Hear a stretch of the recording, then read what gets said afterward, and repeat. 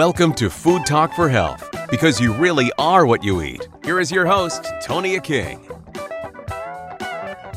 My guest today is author Jacqueline Haskins. Today we're talking about the brand new book, Kickass Healthy LADA. Thanks for joining me, Jacqueline. Thank you so much. It's an honor to be on your show. This is a fascinating book. There's so many people that can benefit from the information you have in this book. And I was reading your story. Just interesting how you even got to the point of figuring out that you had LADA, if you will. Give us some background on what your situation is and why you decided to do the book. Yeah, thank you so much. As you say, I was like many people who have this disease and I had no idea that I had it. About 4 years ago, my doctor told me that I had type 2 diabetes, and I never questioned that until a friend who happens to be a physical therapist, so she's in that medical world, said, "Well, wait, has anyone talked to you about LADA?" And I said, "What the heck is LADA?" Because I had never heard of it. But once I started learning about it and reading about it online, I thought, this sounds like me. And tell our listeners what LADA stands for. It stands for Latent Autoimmune Diabetes in Adults. And I tell people that's such an alphabet soup name. Don't worry too much about it, except that you'll notice that word autoimmune in there, and that's very key. And a lot of people like to call it diabetes 1.5, because so many people know about type 1 and type 2. And this is just touching in and letting people know, yes, and this is an additional type, 1.5, that needs different treatments and has different best ways of living. So if you've been misdiagnosed with a different type of diabetes, it's really important to get correctly diagnosed. But, how does anyone know if they've been misdiagnosed? Because reading your book, it sounds like you went to 2 doctors before you got to a third one that actually diagnosed you correctly. Is that right? Yes, that is the tragedy, and exactly why I wrote the book, because so many people, so many of the public have never heard of it, and so many doctors don't pay attention to it or aren't up on it, even though it's been known for 40 years. And you asked, how does a person know? Well, if you've been diagnosed as type 2, but things just something seems off, or treatments that used to work aren't working well anymore, or if you're a very fit, active person, or honestly, there's been back in 2020, an international panel of doctors just said, you know what, we should just test everyone that we've diagnosed type 2. We should just test them all for LADA, because 1 out of 10 people who've been told they're type 2 are actually LADA. And the only way to know if you have it is with this simple, straightforward blood work. So it's not a big ask of your doctor to say, please just run, half the time your doctor wants to take your blood anyway. Say, can you just run that one extra test and double check whether I have LADA? So most doctors then should know what it means to test for LADA. Is it testing the antibodies? Is it testing the beta cells? What exactly is it testing? Yeah, no, you're exactly right. It's just looking for antibodies. And in my book, I lay out, because there's actually about 4 different antibodies it might be. So they'll start with the most common one. So I do lay out, if people want to know exactly the names of the tests. But also, if you go to your doctor and just say, I want to double check whether I have this, they will know what to do. So let me get this straight. Let's say someone has a high A1C reading. They go to the doctor and the doctor says, well, it's type 2 diabetes. Do you just accept that, or is it important to maybe try to find out whether you do have LADA? And if you do, how does that differ from having type 2? I really encourage people to ask the question and find out if they do have LADA, because if you do, the best thing you can do for yourself is get correctly diagnosed as early as possible. And unfortunately, right now, a lot of times, as you say, you go to the doctor, they see that your blood sugars have been bouncing high, And they look at you, and if you're above middle age, they may just say, oh, you know, 80% of people with diabetes have type 2. I'm just going to assume you have type 2. And I'm like, well, let's not play those odds. Let's find out for sure. Exactly. So, Yes, so because if it's autoimmune, you mentioned our beta cells. And if it's autoimmune, it means that your pancreas and the cells that make insulin, which are your beta cells, are under attack. They're being attacked right now. And so the sooner you find out that they're being attacked, the earlier you can take action to protect them. so this is actually something you have been through. Is that right? Yes, yes, I just feel so lucky that I had a friend who knew about LADA because I didn't hear about it from my doctor. And I hear that same story from so many people. Just last week, someone told me she was misdiagnosed for 16 years. But, a lot of people are misdiagnosed 4 or 5 years, and their doctor starts asking, what are you doing wrong? Because you're not being a good type 2. And you could turn that back on the doctor. I mean, I don't want to sound too critical, but you could say, well, why don't we find out exactly what disease I actually have? Exactly. So it sounds like the A1C number is the key factor that starts things rolling. Is that true? Yes. An A1C is, again, it's short for an alphabet soup. But what it does is it looks at your blood cells and it looks to see if there's a lot of sugar stuck on the outside of your blood cells. And if there is, the doctors know that your body is struggling to process the food that you eat because we all make insulin. Everyone listening right now has insulin running through their body. It's a natural hormone that we all make.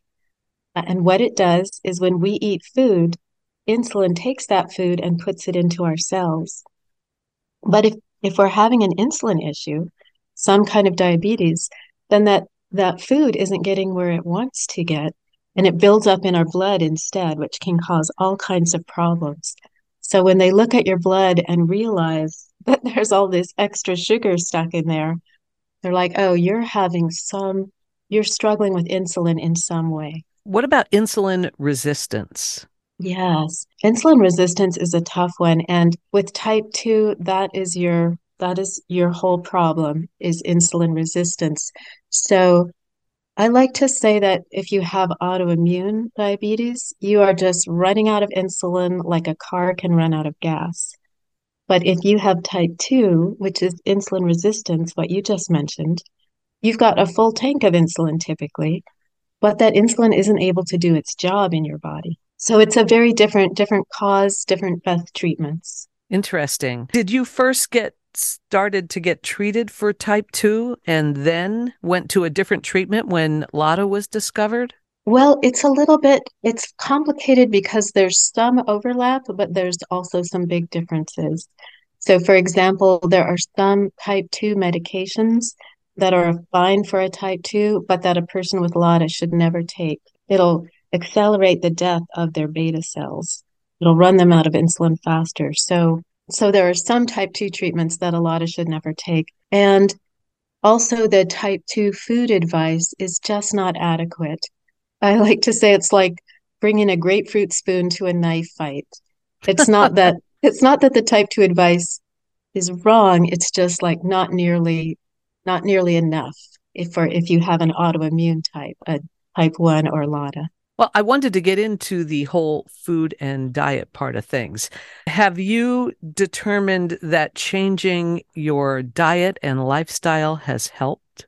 Oh, it is fabulous. And there are so many things to do.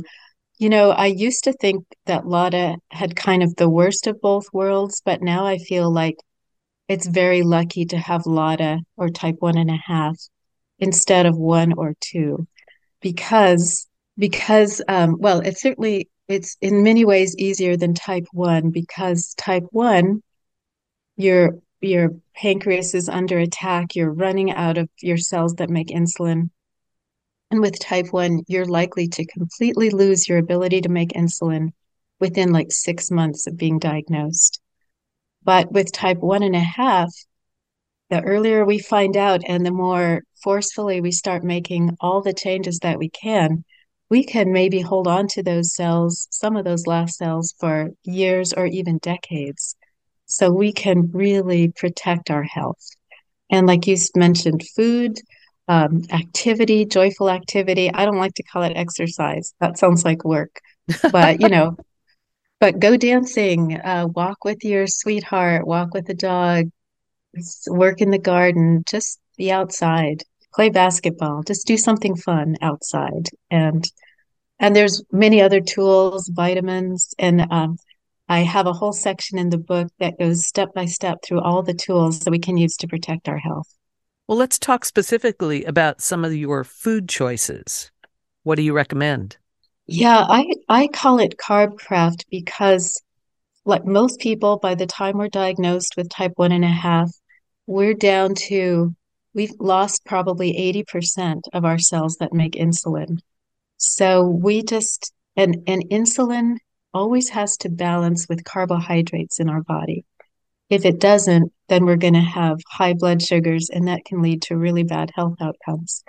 So it's just about balancing insulin and carbohydrates. So I say spend carbs like gold. We don't want to get into a deprivation mindset. It's not true that we can't eat dessert. We can eat dessert. We can eat sugar. We can enjoy carbs. We can enjoy all the foods we love. We just need to be mindful of how much insulin we have and kind of buy each carb, if you will, with some insulin. Give me an example of what you eat for breakfast. Well, eggs are a great thing to have, and stir fries are a great thing to have. And I think that breakfast is a hard one, and I had a very maybe I'm just going to say I had a very American idea of what breakfast is. I thought it was oatmeal or granola or pancakes or muffins. And now, but if you think internationally and you look internationally at what people eat for breakfast, now I'll maybe make a stir fry. I'll make some cauliflower with yogurt on it, which might sound odd, but yummy vegetables. Look internationally at what sort of breakfasts are out there. A Japanese omelet. Some places in South America, they'll have a stew for breakfast. So yeah, there are some fun breakfasts you can eat. And how does meat play into the dietary role? Oh, I like to say to people that what I call carb craft is compatible with any kind of way that you already eat. So if you love meat, that's going to work well. If you avoid meat for any reason, that's also no problem. You can still carb craft. Kosher, halal, any way that you already eat is compatible with carb craft.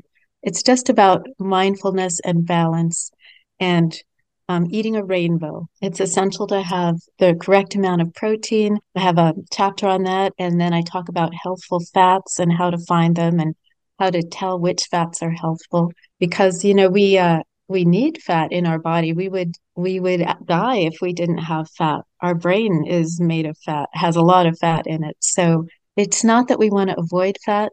We can find healthful fats and, as you say, a healthy amount of protein. I'm talking with author Jacqueline Haskins about her new book, Kickass Healthy LADA, which means Latent Autoimmune Diabetes in Adults. Have you seen numbers go down from changing your diet and your lifestyle? I mean, do you still get your A1C checked, or how do you determine whether any of it is working? Yeah, absolutely. Now, these days, when I go into the doctor and get my A1C checked, my A1C is down in the realm of someone who doesn't have diabetes. That's great. And yeah, any of us with diabetes can do that. We can be completely healthy. We can have the same health markers as a person without diabetes if we're diagnosed early enough and have the support and information and access that we need. Have you ever gotten to the point of needing insulin? Yes, and that's again, we have this sort of misconception in our society, and it's coming because a lot of us are really familiar with type 2. And if you have type 2, if you have that insulin resistance type, most people see starting to use insulin as kind of a signal that their other tools didn't get them where they wanted to go. They almost see it as failure. On the other hand, if you have autoimmune diabetes, as we mentioned, it's like running out of insulin the way your car runs out of gas. So there's no shame in putting some gas in your tank if you're running on fumes. That's a fine thing to do. It's supplementing with insulin is just one of our many tools that can keep our beta cells alive longer, the ones that we have left. So you can eventually get to the point of not needing insulin, right? Everyone is going to be in a different place. That's true. Yeah. Yeah, like how many beta cells did you have left when you were diagnosed? How easy is it for you to change your diet? Let's say that you're in a school or an institution or the army or someplace where you can't pick and choose what you're eating. We just don't all, we're just not all in the same place. So it's hard to say. When you get a blood test and your A1C shows high, as well as maybe triglycerides, is the question also appropriate to ask about those beta cells? Will they be able to tell what the number is, or if you have too much or not enough? So when they see that you have diabetes, they may be tempted to assume that you have type 2 without checking. I'm so glad that I got my doctor to check and to look in my blood, find those antibodies and say, whoa, this is a running out of insulin type of diabetes, not the more common type. Start to protect those. Sometimes, though, I want to say to people that diabetes is kind of a do-it-yourself disease. It's sort of like driving a car. You need a lot of help in the beginning. It's not like someone just tosses you a key and says, go figure out how to drive. No, you get advice, you learn the rules of the road, you get trained. But after that, you're really on your own a lot every day. You're going to be making decisions. You're going to make a dozen decisions a day about how to protect your health. And so a lot of it is just having the right attitude, is saying, one, I'm going to learn. Two, I'm going to feel empowered and optimistic. And I'm going to just trust that, yes, I got this. I will learn how to drive and I will do so safely. And I will take good care of my health. You have that attitude, you're going to thrive. I was going to say, it's great to have that positive attitude to, kind of kick it in the butt, if you will. It's so true. They've done studies and they find out that a lot of people, when we get diagnosed with diabetes, we can become depressed, like clinically depressed, because there's just this wrong impression out there that one, diabetes is going to take away your dessert. That's not true. That two, you're never going to get to eat the foods you love. That is not true. And that three, you're about to die a painful, horrible death, and there's nothing you can do about it. And that is not true.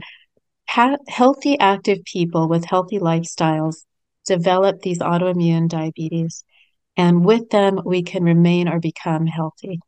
It sounds like a great approach to think about, as far as there is hope. It is positive. It's not all doom and gloom. Absolutely. Absolutely. Based on your book, Kickass Healthy LADA, you started out knowing nothing and have learned so much and have changed things around. Absolutely. And of course, a lot of inspiration comes from the type 1 community. And once you start looking, you'll see that people with diabetes are Olympic gold medalists. They are professional football players. They are Supreme Court justices. They lead climbing adventures on Everest. So there's no limit to what you can do with diabetes. Again, if you're correctly diagnosed early and have good support from your medical world. You are quite the inspiration. We're talking with author Jacqueline Haskins about her new book, Kickass Healthy LADA. How do we find out more about you, your book, and everything you're doing? Thank you. Yeah, the book, as you mentioned, is called Kickass Healthy LADA. It's available through any bookstore or any book outlet, wherever you prefer to get books.